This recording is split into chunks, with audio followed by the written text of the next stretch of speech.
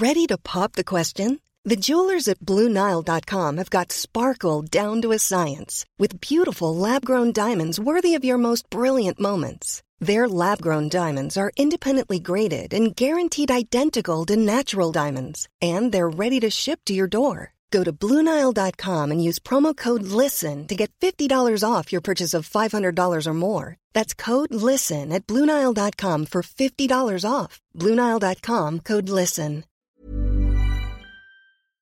This episode is brought to you by Great Hearts Academies, a non-profit network of K-12 public charter schools offering a rigorous classical liberal arts education grounded in the best of the Western tradition. Great Hearts operates 34 academies in Arizona and Texas, serving over 21,000 students, with plans for further growth underway. Great Hearts is in search of exceptional school leaders who embrace a classical and liberal philosophy of education, and who possess a well-grounded vision for the moral and intellectual formation of the human person. Learn how you can join a community of classical leaders by visiting greatheartsamerica.org/careers. That's greatheartsamerica.org/careers. Hello, this is Dr. Christopher Perrin, and thank you for joining me for this podcast episode, which will be dedicated to Cardinal John Henry Newman.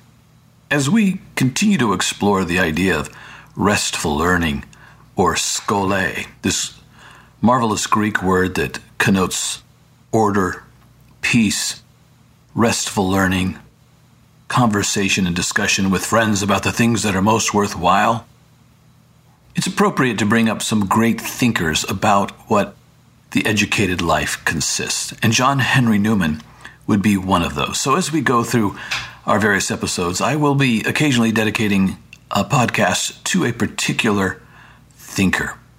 John Henry Newman was born in 1801 in London. He went to Oxford University at the age of 16, which wasn't that uncommon in those days. And after graduating, he became a tutor at one of the colleges there, Oriel College. And while serving as a tutor, he also was ordained as a priest in the Church of England, and he served as the vicar at St. Mary's, the University Church. He was also one of the leaders of the Oxford movement in the 1830s and 1840s. The Oxford movement was a movement within Anglicanism to return to the ancient roots of the church. It was kind of an Anglo-Catholic renewal, and he was a writer and leader in that renewal.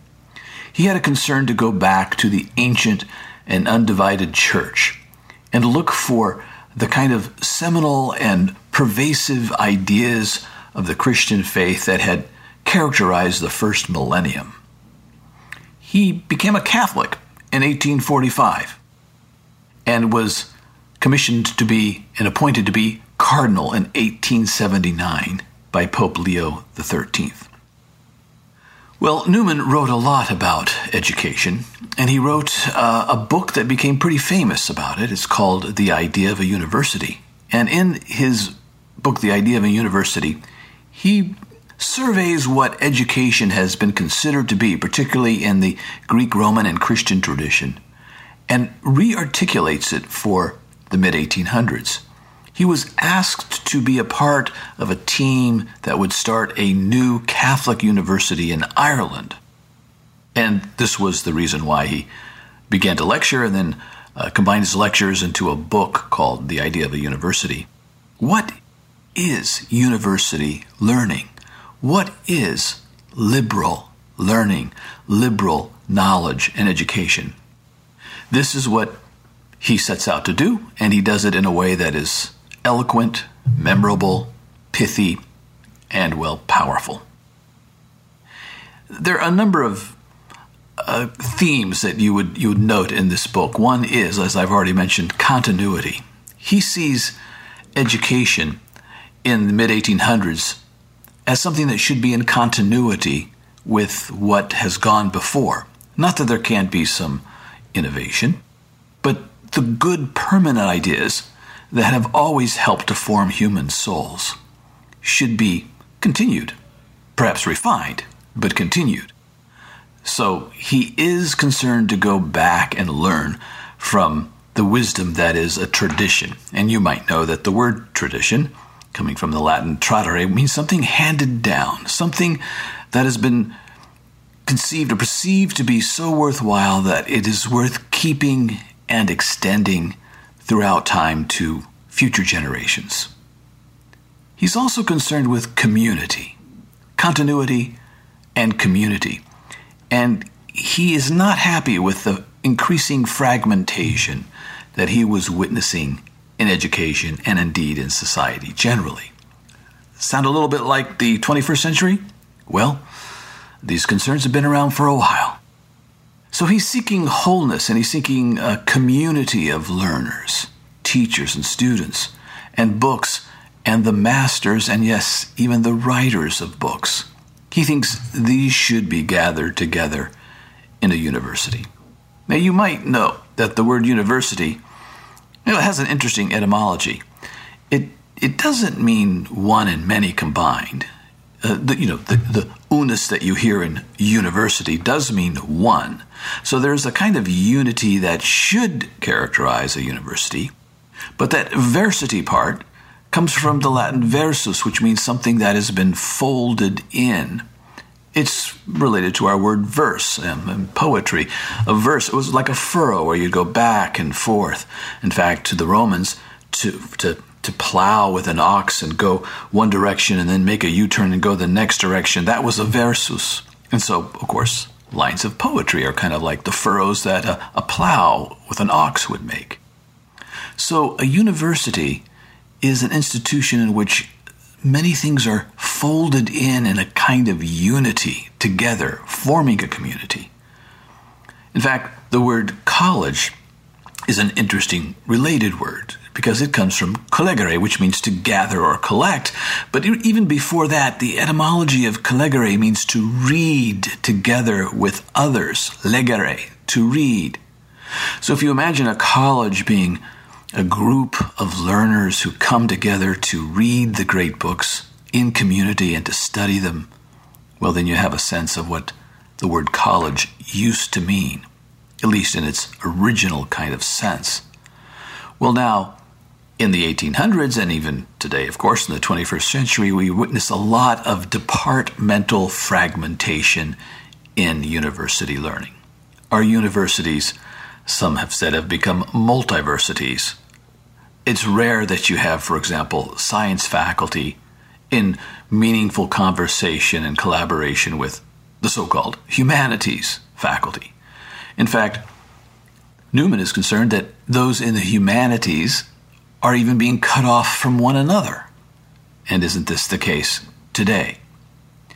He thinks that the role of the magister or teacher is to be a fellow and to have a dynamic, meaningful relationship with students. And of course, that's a part of the classical tradition of learning, an important relationship between teacher and student, in which the teacher is essentially an ongoing student, just a mature one, and the student is an immature teacher. But all, teachers and students alike, seeking the true, the good, and the beautiful by means of the greatest books that have been written and a study of the liberal arts, or the artes liberales. Well, this is a vision that Newman is recapturing and, as I say, rearticulating in the mid-1800s. He believed that school should involve nurture. He's serious about the word alma mater, that our college, our schools should be like a nourishing mother, which is what alma mater means. Knowing her children one by one, he writes, not a foundry or a mint or a treadmill. So sometimes we compare modern education, progressive education, and institutions to the factory model, etc. Well, Newman says it's not a foundry, it's not a mint, it's not a treadmill. It should be a nourishing mother, an alma mater.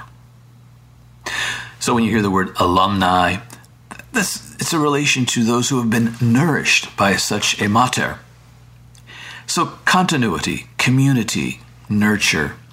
He also includes as his theme liberality, liberal knowledge.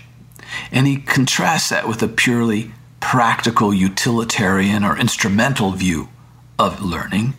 He thinks that liberal knowledge forms human beings to be prepared to serve in all kinds of ways that are hard to predict.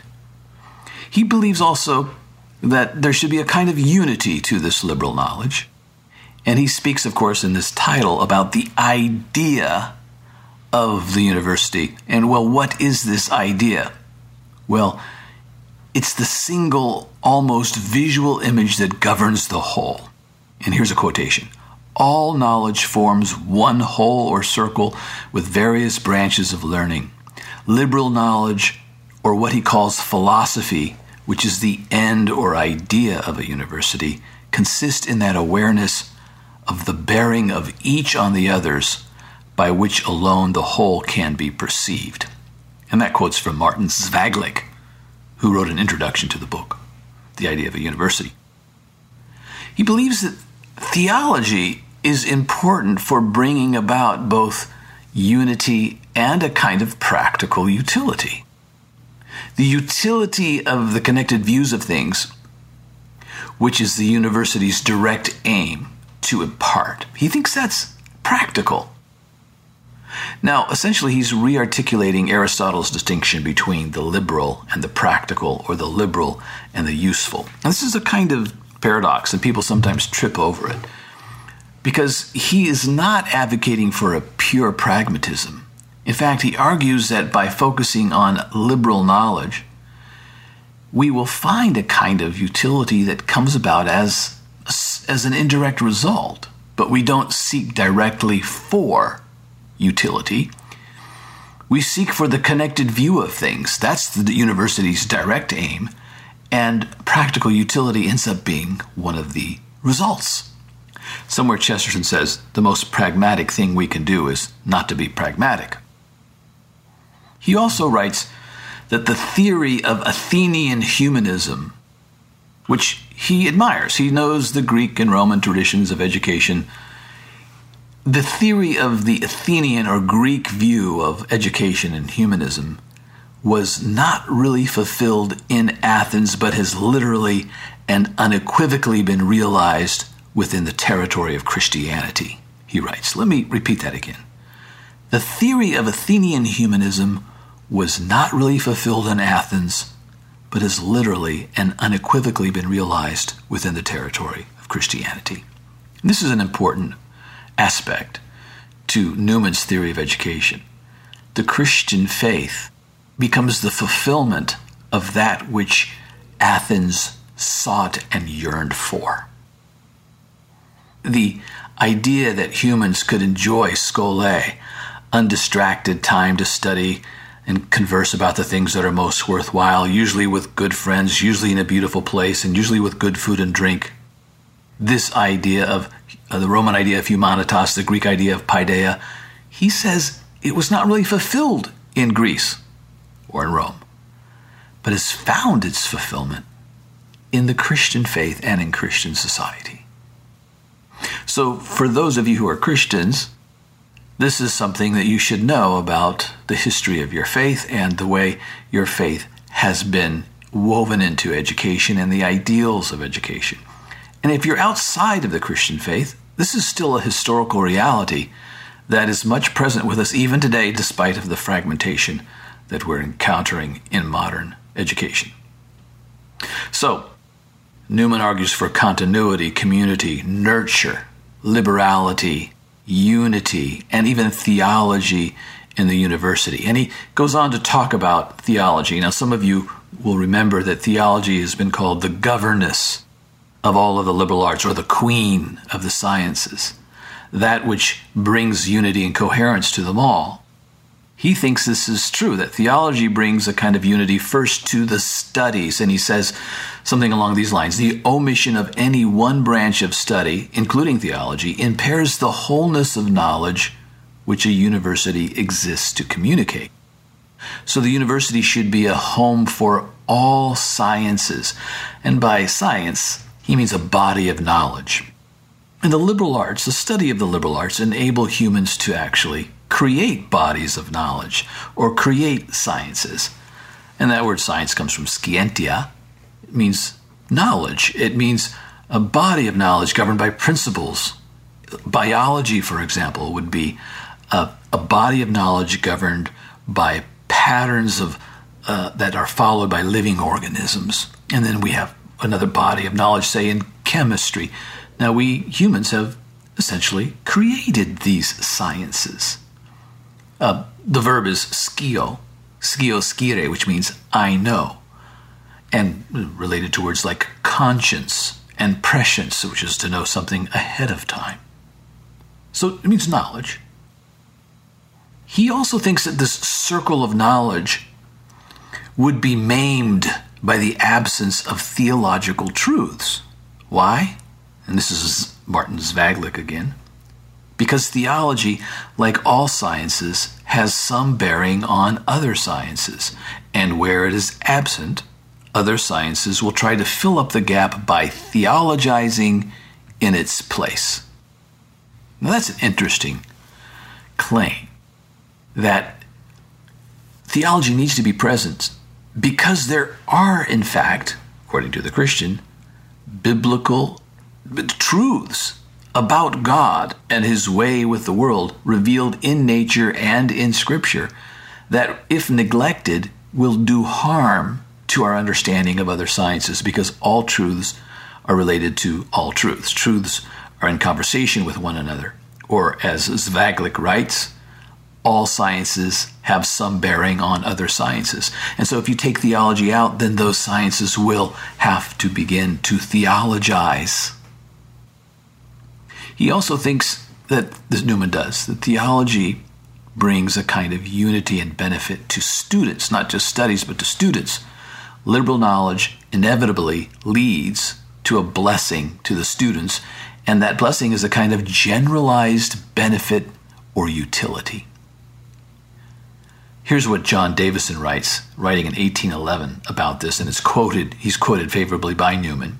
Davison writes, "When the tide flows strong in the main sea, we shall never doubt, but it will in due time fill every channel, creek, and harbor."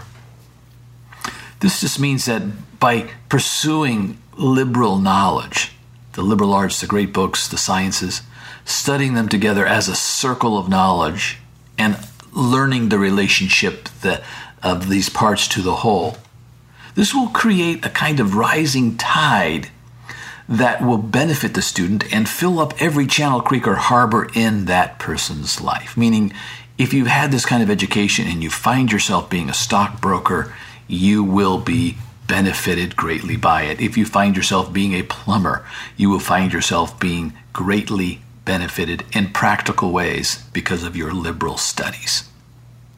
He also thinks that theology brings a benefit to the Christian faith and to the university by means of the Christian faith. He says that the moral influence of the Christian faith provides for integrity to the university, if not the essence of the university.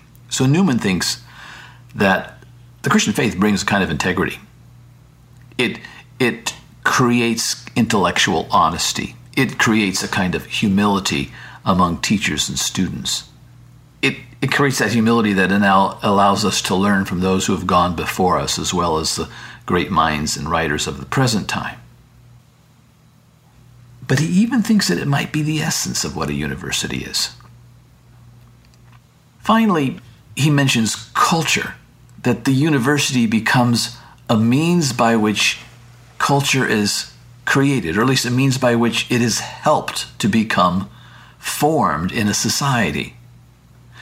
It's worth reading several sentences, a paragraph from Newman when he talks about culture. And so here we go. This is from his discourse number 9 in The Idea of a University. Newman writes, "I have laid down first that all branches of knowledge are, at least implicitly, the subject matter of its teaching." That's what universities are about. That these branches are not isolated and independent one of another, but form together a whole or system, that they run into each other and complete each other, and that in proportion to our view of them as a whole is the exactness and trustworthiness of the knowledge which they separately convey.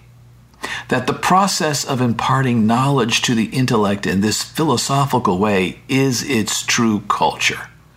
That such culture is a good in itself. That the knowledge which is both its instrument and result is called liberal knowledge. That such culture, together with the knowledge which affects it, may fitly be sought for its own sake. That it is, however, in addition, of great secular utility, as constituting the best and highest function of the intellect for social and political life. And lastly, that considered in a religious aspect, it concurs with Christianity a certain way, and then diverges from it, and consequently proves in the event sometimes its serviceable ally, sometimes from its very resemblance to it, an insidious and dangerous foe. This gives you a sense of, well, first of all, how long a sentence can be in Newman's writing, but also its eloquence and its complex, harmonious thought. And that passage highlights this kind of paradox that liberal learning is good for its own sake and creates a kind of culture that is good for its own sake, but also produces a kind of what he calls great secular utility that is providing for the intellect in social and political life. So there you have it, and this is, of course, something similar to what the Greeks said a long time ago, Aristotle in particular, that liberal learning is good for its own sake and is pursued for its own sake, and yet ends up bringing great practical benefits, even if indirectly. Well, he thinks the Christian university, you can see that he thinks it's important that the Christian faith be present in a university. He thinks that it's made Christian by not so much the formal teaching of theology, although he thinks it should be present, but it's made Christian by the ethos, the character, the atmosphere of the place. Above all, the influence of teachers who themselves exemplified, however imperfectly, the Christian ideal. Back again to his comments about how important the relationship between teacher and student is. A relationship really that is one of charity, humility, love. He believes that this liberal education that we would seek in a university consists of the knowledge of first principles, a knowledge of first principles and relations, rather than the knowledge of mere facts. And he thinks this is the best preparation for any career, and whose attributes are these: freedom, equitableness, calmness, moderation, and wisdom. Well, I'd like to conclude with a famous passage from The Idea of a University. I probably should have just dedicated a podcast to this passage and the discussion of it, but let me read it to you, and I think you'll enjoy its eloquence. He's writing about the perfection of the intellect in this paragraph, and by the perfection of the intellect, he doesn't mean a flawless intellect. He means a mature, well or fully developed intellect. Here's what he writes. That perfection of the intellect, which is the result of education, and its beau ideal, which means beautiful ideal, to be imparted in their respective measures is, and he's going to define it now. Here's what the perfection of the intellect consists of. It is the clear, calm, accurate vision and comprehension of all things. Well, he's not done. That's a beautiful statement. This education results in the clear, calm, accurate vision and comprehension of all things. There, we're back at the circle of knowledge and understanding the relationship of various kinds of sciences and segments of knowledge to one another. But I'm interrupting myself. Let me continue. It is the clear, calm, accurate vision and comprehension of all things as far as the fine mind can embrace them, each in its place and with its own characteristics upon it. That's a sentence. But he has one more. He continues, it is almost prophetic from its knowledge of history. It is almost heart-searching from its knowledge of human nature. It has almost supernatural charity from its freedom from littleness and prejudice. It has almost the repose of faith because nothing can startle it. It has almost the beauty and harmony of heavenly contemplation.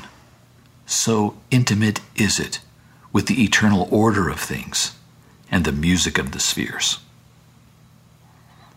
Well, this is just another way of saying wisdom. This kind of liberal education that matures the intellect results in wisdom in the ways that Newman has described. It's clear, calm. It's clear and calm. It has a clear, calm, accurate vision of all things because of its long study of the liberal arts, great books, and sciences. As far as the fine mind can embrace them. It means humans do have their limitations. But it's also understanding everything in its place, each in its place, and its own characteristics. That is a well-rounded education. He notes that it's prophetic. And why is it prophetic? Almost able to predict the future? Because of its knowledge of history, by which we acquire prudence. By knowing the past well, we can understand the present and almost predict what may happen in the future. What happens, for example, when you raise taxes? What happens when there's a sudden invasion of a country? How will people and humans respond? Well, if you've studied history well, you'll know that some will stand and fight and many will flee. It is almost heart-searching from its knowledge of human nature. And how does it know how to search the hearts of human beings? Well, because of a long study of literature and the great books, we've come to know better what and who humans are. It has almost supernatural charity from its freedom from littleness. How is this educated person free from littleness? Well, by having traveled so far and long,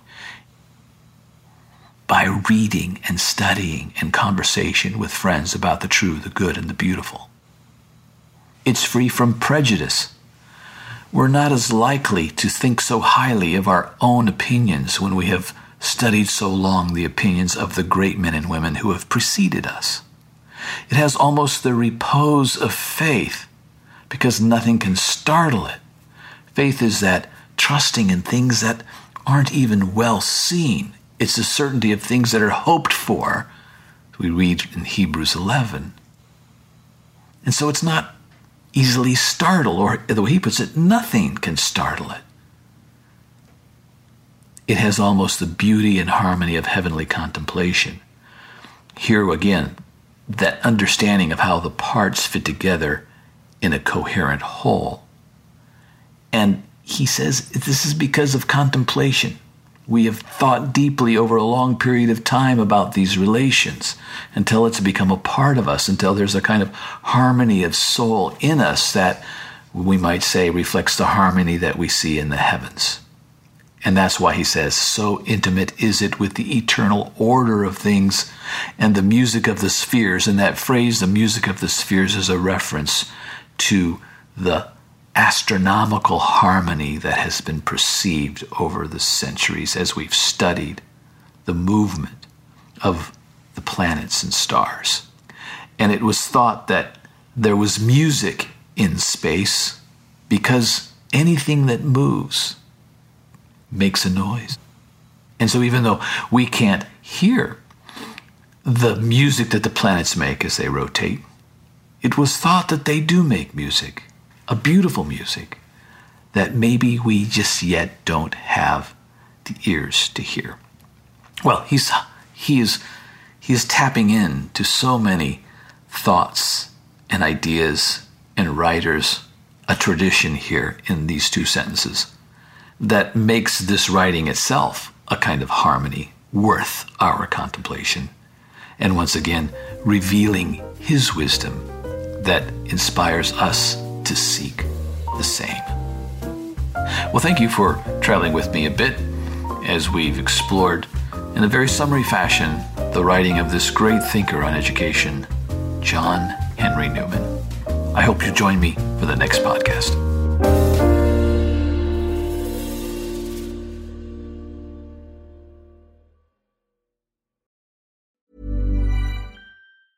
Hey, it's Paige DeSorbo from Giggly Squad. High quality fashion without the price tag. Say hello to Quince.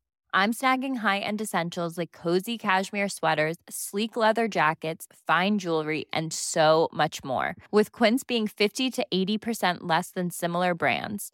And they partner with factories that prioritize safe, ethical, and responsible manufacturing. I love that. Luxury quality within reach. Go to quince.com/style to get free shipping and 365-day returns on your next order. Quince.com/style.